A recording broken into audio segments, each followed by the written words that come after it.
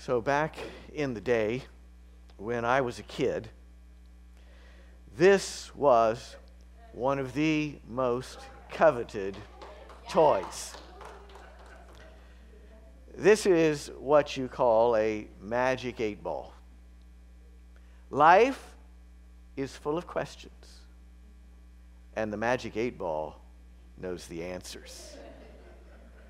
All you have to do is ask a question, then turn it over, and the answer will magically appear.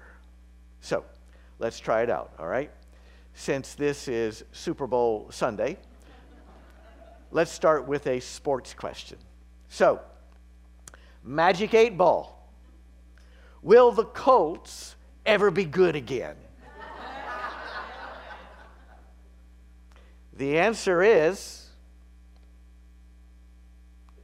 it is decidedly so. All right, good news on this Sunday morning.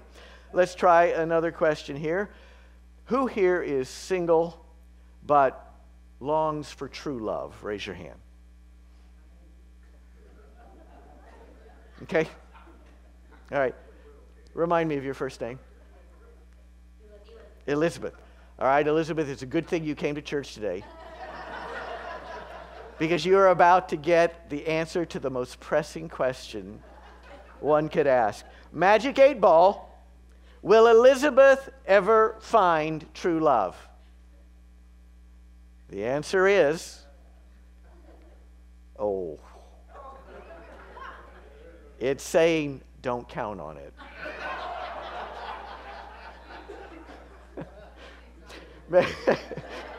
Maybe you shouldn't have come to church this morning. I'm just...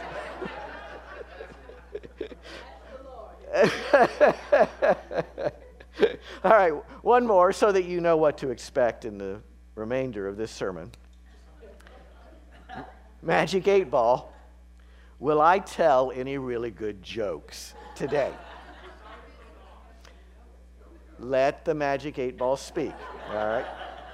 Will I tell any good jokes today? And the magic 8-ball says, as I see it, yes. It's a very good answer. As I see it, yes. Yes, they still make those, Ron, if you want to run home and get one. There is a reason why the magic 8-ball was such a hit. Life bristles with uncertainty, all kinds of questions, critical choices that we have to make. And we find ourselves longing for help in getting those decisions right. Should I change jobs or not? Are we compatible? Should we get married? Should I divorce? Should I get the surgery or wait? What should I do with my finances? Is it time to buy a new car, or should I wait? Should I reconcile with my sister or not? And if so, how? And on it goes. When a person of faith needs to make critical choices, how do they do that? What do they do? That's what today's scripture passage is about as we come to the second installment in our study of the Old Testament book of Daniel. Let's start with a prayer. God, our faith is not just window dressing. Our faith is not just about the next life and where we go when we die. Our faith is also about the here and now, about today and tomorrow, and how to navigate through life. You are the way, the truth, and the life. Please show us the way. We ask in the name of Jesus. Amen. Sometimes when we're reading the Bible, we come to a passage of Scripture that leaves us cold, that doesn't resonate with us, that feels far away and distant. And when we encounter a passage like that, the temptation is to quickly set it aside, to move on to something else, another passage that does feel more accessible, more immediately relevant to us. And that's how I felt when I began to study today's scripture passage, Daniel chapter 2, because as you heard just a few moments ago, it's a story about how an old king had a dream. King Nebuchadnezzar had a dream, and in his dream, he saw this huge statue in front of him.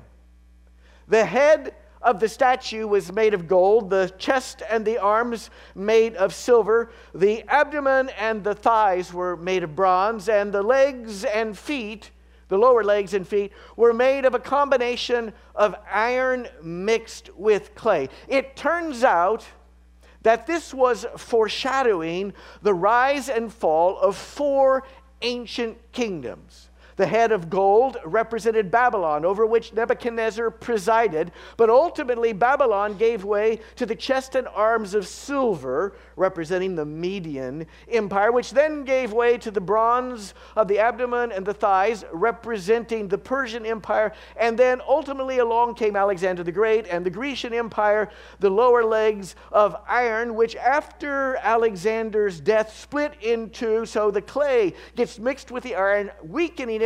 And then in Nebuchadnezzar's dream, this huge boulder strikes the feet of the statue and everything comes tumbling down.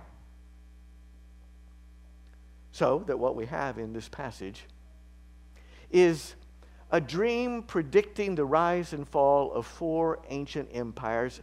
And we read through that and we yawn. Who cares about the rise and fall of 4 ancient empires? That's yesterday's news. How is a passage of scripture like this relevant to us in our life today? That's how I felt when I first began studying this passage, and I found myself thinking maybe we should skip chapter 2 and just move on to chapter 3. But then it occurred to me that when we encounter a passage of scripture like this, before being too quick to set it aside, we need to step back and say, wait a minute. Is there something here for us? We need to sit with these passages, let them breathe, let them speak, and ask, God, is there something you want to say to us today through this scripture? Because Hebrews 4:12 tells us the Word of God is living and active. In other words, the words of scripture are not static on the page. They're not dead letters carved into stone. God lives in the words, breathes through them, speaks through them to us, so that if we pause long enough to say, God, what do you want to say to us through this passage? And if we sit with it and we let the passage breathe, all of a sudden, messages from God, real-time, interactive messages, start to come to us. So this week, when I asked that question, as I sat with this passage, all of a sudden, like an old Polaroid picture fresh out of the camera, chapter 2 began to come into focus. This is what I think God wants to say to us through Daniel chapter 2. Last week, we got started with this sermon series, and we saw that Daniel and 3 of his close companions, each sons of royal families in Israel, when Nebuchadnezzar invaded and conquered Jerusalem, he carried these sons of royal families back to Babylon and inducted them into a 3-year re-education program meant to equip them to become wise counselors and advisors in the court, the administration of King Nebuchadnezzar. So Daniel completed this program and was now among the wise men of Babylon who were part of Nebuchadnezzar's administration. Sometime after that is when Nebuchadnezzar had this dream that we just talked about, and the dream troubled him greatly. So as you heard Amy read a few moments ago, Daniel chapter 2, beginning at verse 10, the king brings in some of the greatest of his enchanters, some of the wisest of his sorcerers, some of the greatest of the Chaldean wise men, and the king says to them, I've had this dream and I want to know what it means. And the Chaldeans, wise men, say to him, well, just tell us what your dream was and we'll tell you what it means. And the king says, no, not so fast. You tell me what I dreamed, and then I'll know that you have the power to tell me its interpretation. The Chaldeans say to the king, "There's no one on earth who can reveal what the king demands. In fact, no king, however great or powerful, has ever asked such a thing of any magician, enchanter, or Chaldean. Just tell us the dream. We'll tell you the interpretation." "No," Nebuchadnezzar said, "you tell me what I dreamed, then I'll know you have the power." And back and forth they go. Nebuchadnezzar was not used to being told no.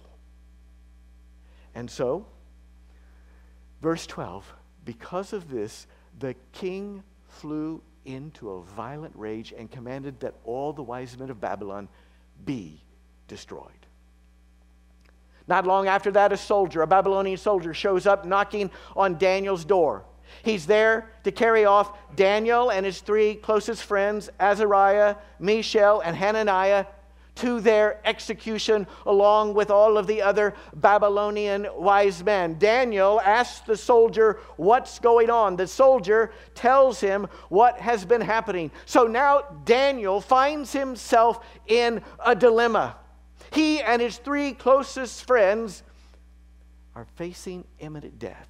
The king is demanding to know what he dreamed, but nobody can tell the king what he dreamed. Daniel is facing his imminent death. It's a classic example of being caught in an impossible situation where forces far more powerful than us are sweeping us along, and we find ourselves feeling utterly helpless, which is something that happens to every single one of us.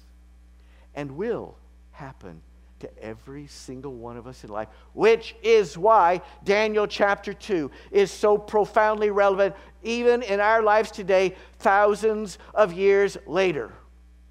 When life takes you by the collar, grabs you, and puts you where you do not want to be. When you are facing an impossible situation and forces more powerful than you are sweeping you to a dark and destructive place. When you find yourself apparently doomed, trapped between a rock and a hard place, what will you do? How will you respond when your boss is being impossible? When your marriage is falling apart? When your child is on a dangerous path? When your health is failing? When your finances are a disaster? When the proverbial Babylonian soldier comes knocking at your door, ready to carry you off to a place that you do not want to go, what will you do? Wes Brandenhoff, in his blog, describes a famous speech that Admiral William McRaven gave back in 2014 to a group of graduating college students. In his speech, McRaven told stories of his training as a Navy SEAL. In particular, he focused on the 9th week of that training, which is commonly known as Hell Week, where the Navy SEAL trainees are put through an incredible series of ordeals that put them under enormous mental and physical stress, culminating on day 6 in McRaven and his fellow trainees being told to paddle down the mud river all the way. Sorry, someone's calling and the person has left the room, so there we go. Thank you, Bambi. So on the 6th day of this week of intensive training, the trainees were told to paddle down the river south of San Diego to the mud flats that are found there.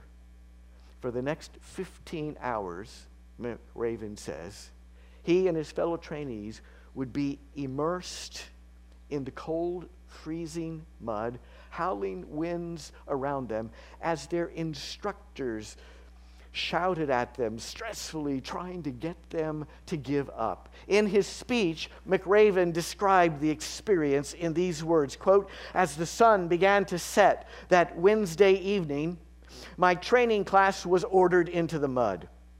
The mud consumed each of us till there was nothing visible but our heads.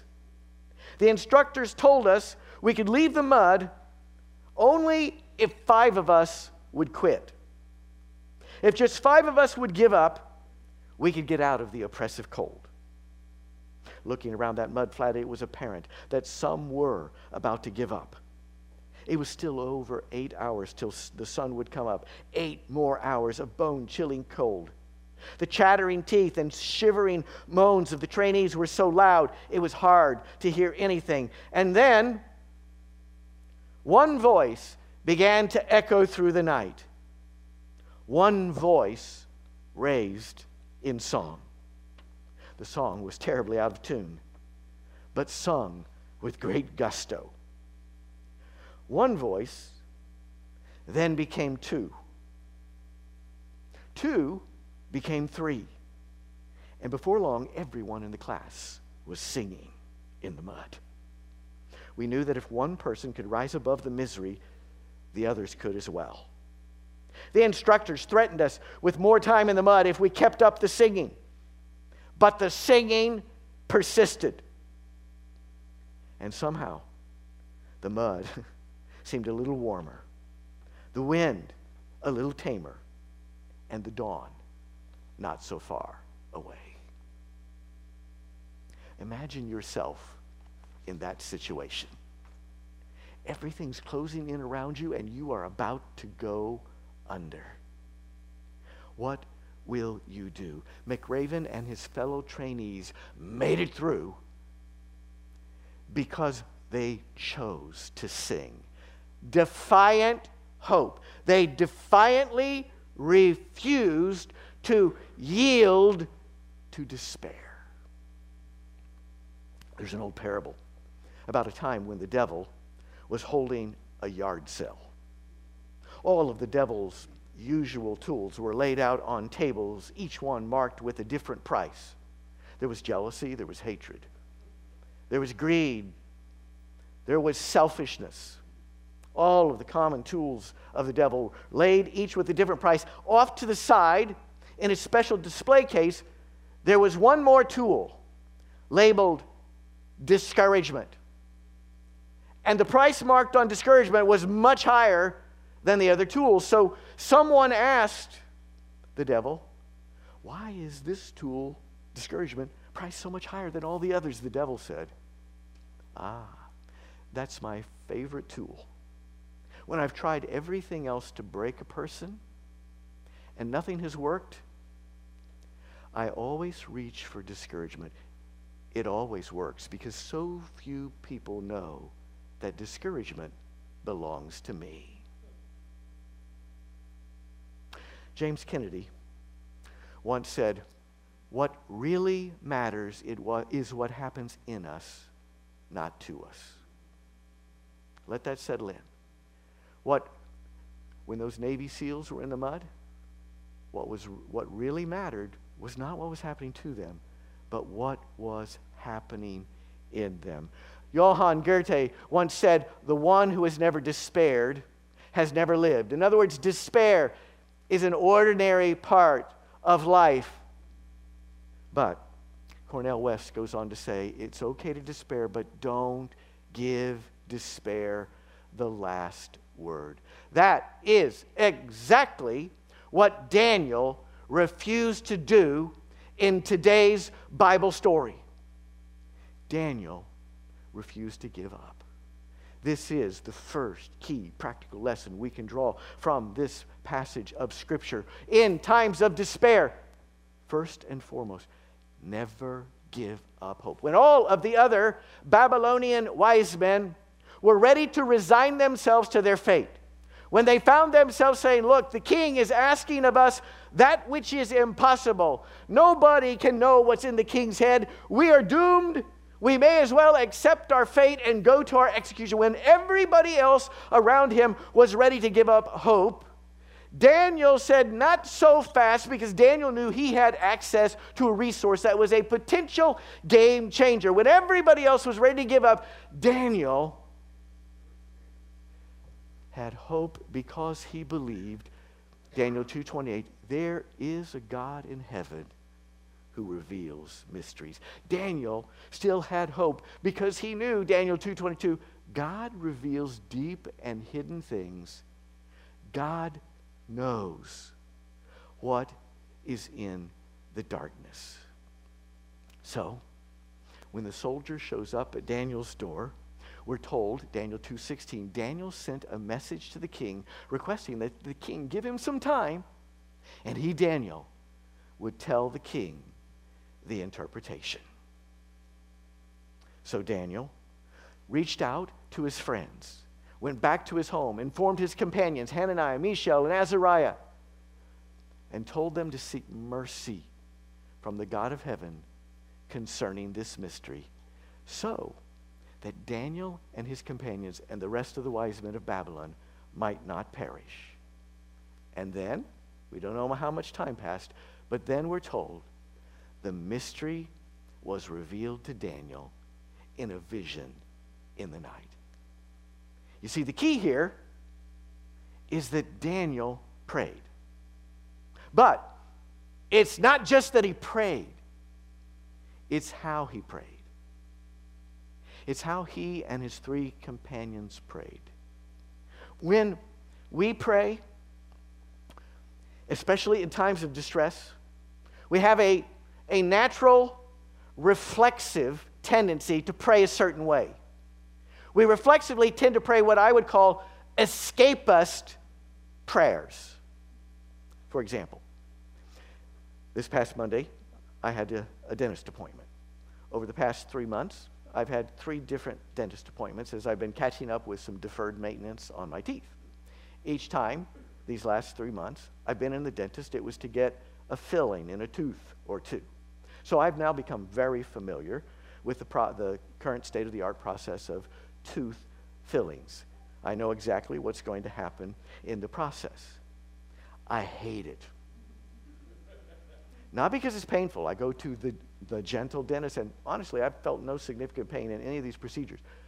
But here's what I hate about getting a filling. They lay you back, of course. Your head's way back. Your mouth is full of all kinds of things, and the dentist's fingers and instruments. And inevitably, as the dentist is preparing for the filling, there comes that point where she says, okay, I'm going to blow some cool air on the tooth now to dry it. And once I do that, she says, do not swallow until the procedure is over. It needs to be completely dry, or we'll have to begin all over again. So you're laid back there. She's working away on your tooth, and you cannot swallow. And you keep saying to yourself, I cannot swallow. I cannot swallow. I will not swallow, which doesn't help. Nevertheless, saliva begins to gather inevitably at the back of your mouth. And there's this powerful reflexive response that just wants to swallow, right? But I can't. And before long, I can't breathe very well. Am I imagining it? Or it's almost like the dentist's gentle version of waterboarding. You know, it's like, what's going to happen? Am I going to choke? Am I going to?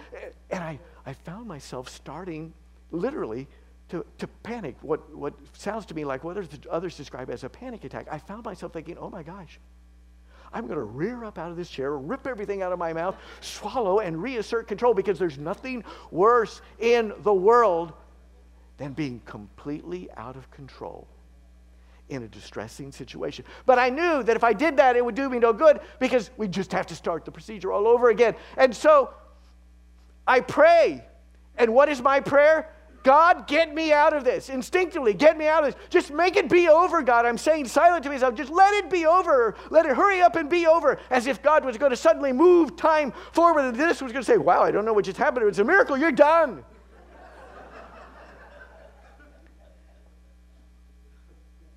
But it was just getting worse and worse. And then it finally hit me.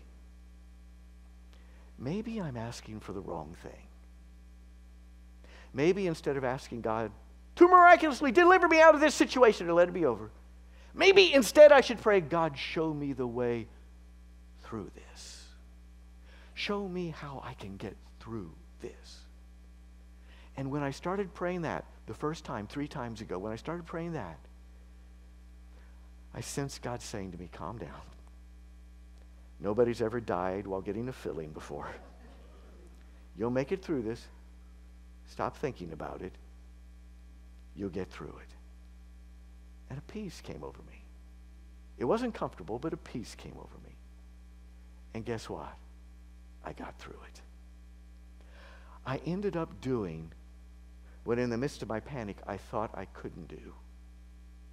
And in the process, I discovered that I'm stronger and wiser. I learned something from that. Our problem with prayer is that we spend most of our time in prayer telling God what to do. Get me out of here. Instead of asking God, show me the way through this. We are like those Navy SEALs in training. If a Navy SEAL is exempted from all of the hardships that are embedded in the training, what happens? There's a deliberate reason why those exercises are required. It's not sadism. The Navy has learned over time that if you want strong, power, the best, most powerful soldiers, you got to put them through Hell Week. Because in that process, if they don't quit, they're going to discover, I could do what I thought I couldn't do. And they're going to gain wisdom, and they're going to become the best that they can be. We are all, in a sense, Navy SEALs in training for the rest of this life and for all of eternity. Yes, there are surely times when God wants to miraculously deliver us out of a situation, but most of the time, God's objective is to instead miraculously deliver us through a situation. But we miss that because we get so busy telling God what to do, as if we know better than God. So we spend all of our time telling God what we want, and much of what we tell God we want is misdirected because there's so much in life that we don't understand. What would happen if instead of spending all of our time telling God what to do, we were to cut that kind of prayer in half and use the other half of our prayer to pray the way Daniel did in today's story? In today's story, note how Daniel prayed and how he asked his 3 friends to pray. It wasn't Daniel saying, God, get me out of here.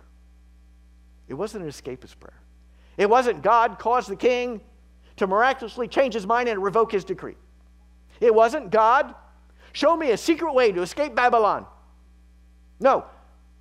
Daniel simply asked God a question. Will you please reveal the king's dream to me and what it means?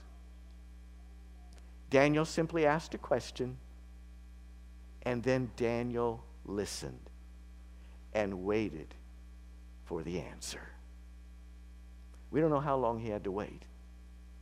We just know that eventually the answer came to him because Daniel knew, Daniel understood that there is a God in heaven who reveals the hidden things. God knows what is in the darkness. Daniel knew and believed that God reveals the deep and hidden things. God knows what's in the darkness. So Daniel asked, and he waited. He sat with it. He let it breathe. He tuned in, like Robert was saying in the children's sermon. He raised his antenna, and he listened, and he waited. And he got the answer.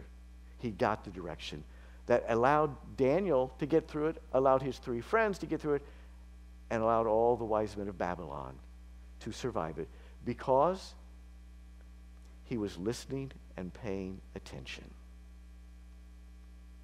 As James Kennedy says, what matters in life is not what happens to us, it's what happens in us. Once upon a time, there was a tiny frog who was lonely and longed for true love. The frog was so desperate for love that he eventually went to a psychic to see what his future held. The psychic looked into her crystal ball. She said, I'm starting to get something. I see something. What is it? What is it? The frog says. I see a beautiful woman, a beautiful young woman in your future. She will be fascinated by you. She will want to know everything about you. The little frog croaks with excitement. This is great. He says, where will I meet her? Will it be at a party? No, the psychic says. You will meet her in biology class.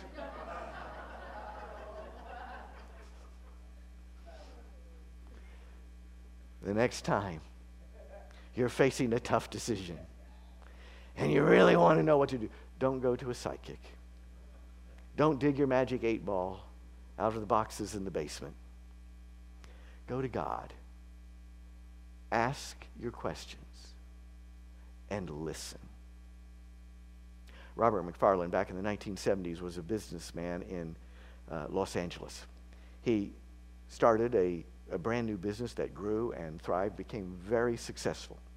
But over the course of time, unresolved problems began to build up in this business. And he got to the point where he feared that everything was going to fall apart, that the company was going to experience bankruptcy.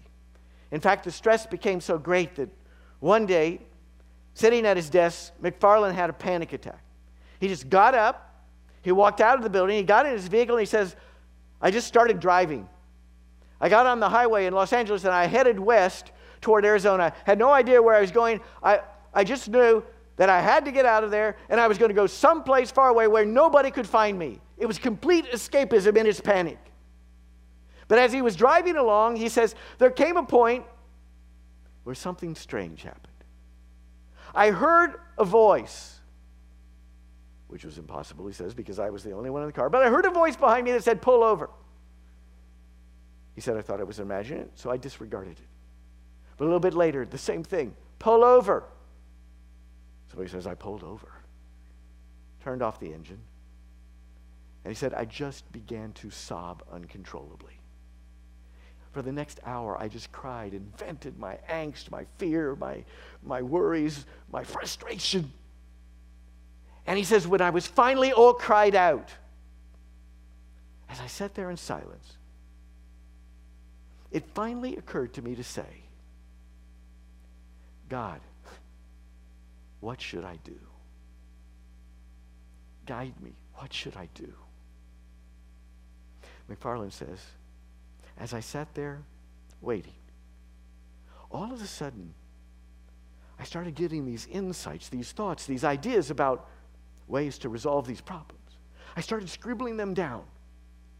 When I was done, he said, I started the engine back up. I went to the next exit, turned around, headed back, walked into my building, sat down at my desk that afternoon. He said, I made 10 key decisions that we implemented. Within 30 days, things were starting to turn around. Within a year, he says, the business was thriving again. Because I finally stopped telling God what to do. Save my business, solve this problem and started asking God questions and listening. What would happen if we decided that we're going to take at least half of our time in prayer to simply ask God questions and listen for answers? Yes, there is a time and a place for telling God what we want and hope for, but keep that in its place and allow ample time to ask God questions and to listen. It's what's called dialogue prayer. This is what a dialogue prayer looks like. First, don't sit there in silence with your thoughts, or your thoughts will go a million different directions. In a dialogue prayer, talk to God. So speak aloud or write out or type out your words so that your brain is engaging the words. Describe the situation to God, not because God doesn't know the situation, but for your own sake and the sake of your subconscious. Lay it all out there on the table so it's right there, fresh in your consciousness. Then ask God questions and listen and sense what God might be trying to say to you. And when you start to get something, when you start to sense something, ponder that. Think about it. Write down what you think you're sensing, or speak it aloud and ponder it. Does this feel to me like what God is saying to me? Does God's Spirit bear witness with my spirit that this is God's answer to my questions? And if so, go with it. Even as you go, though, keep your antenna up. Keep tuned in. Stay in that listening mode. Listen to what the people say around you. God might be speaking through them. Look at your circumstances. Watch for signs. Notice your dreams. Live as if you're expecting that God will actually speak to you. And in the process, you'll discover that you're developing a deep, interactive relationship with God as an added bonus. But here's the catch. Living that way is hard. It takes a lot of faith. And that brings us to the final point in today's sermon. In times of distress, what should we do? According to Daniel 2, first, never give up hope. Number 2, engage God in dialogue prayer. Instead of telling God what to do, ask God what to do. Number 3, though, to live that way, to do that consistently, you've got to dare to believe that God will actually speak to you. I mean, we Christians talk a good game, but most of the time we live more like naturalists, like we believe it's all up to us. It takes a lot of faith to believe that God cares enough about me to speak to me if I will listen. Do you believe? Let me close with this. Years ago, Brent Walsh, some of you know Brent, he was part of our congregation and then moved to the East Coast. But Brent Walsh told me a story about when he was growing up, his family when he was growing up. There was a time when his family was moving from Florida to Illinois. His dad had gone on ahead of them to start his new job. And now his mom, 2 sisters, and he, Brent, were loading into a car in Florida and about to make the trek up to Illinois in 2 segments. Their goal that first day was to get from Florida to central Tennessee, where Brent's mom, Jan, where her sister lived. They were going to stay there a couple weeks, visit with them, and then make it the rest of the way to Illinois. So that first day's drive was really, really long. Nighttime fell. It became late. Brent says we were somewhere in the middle of Georgia when we entered into a construction zone. It was then that Jan noticed that they were beginning to run low on gas, so she thinks, okay, at the next exit, I'm going to stop and get some gas. But this construction zone seemed to extend forever. When she got to the next exit, that exit was closed. Got the next exit, it was closed.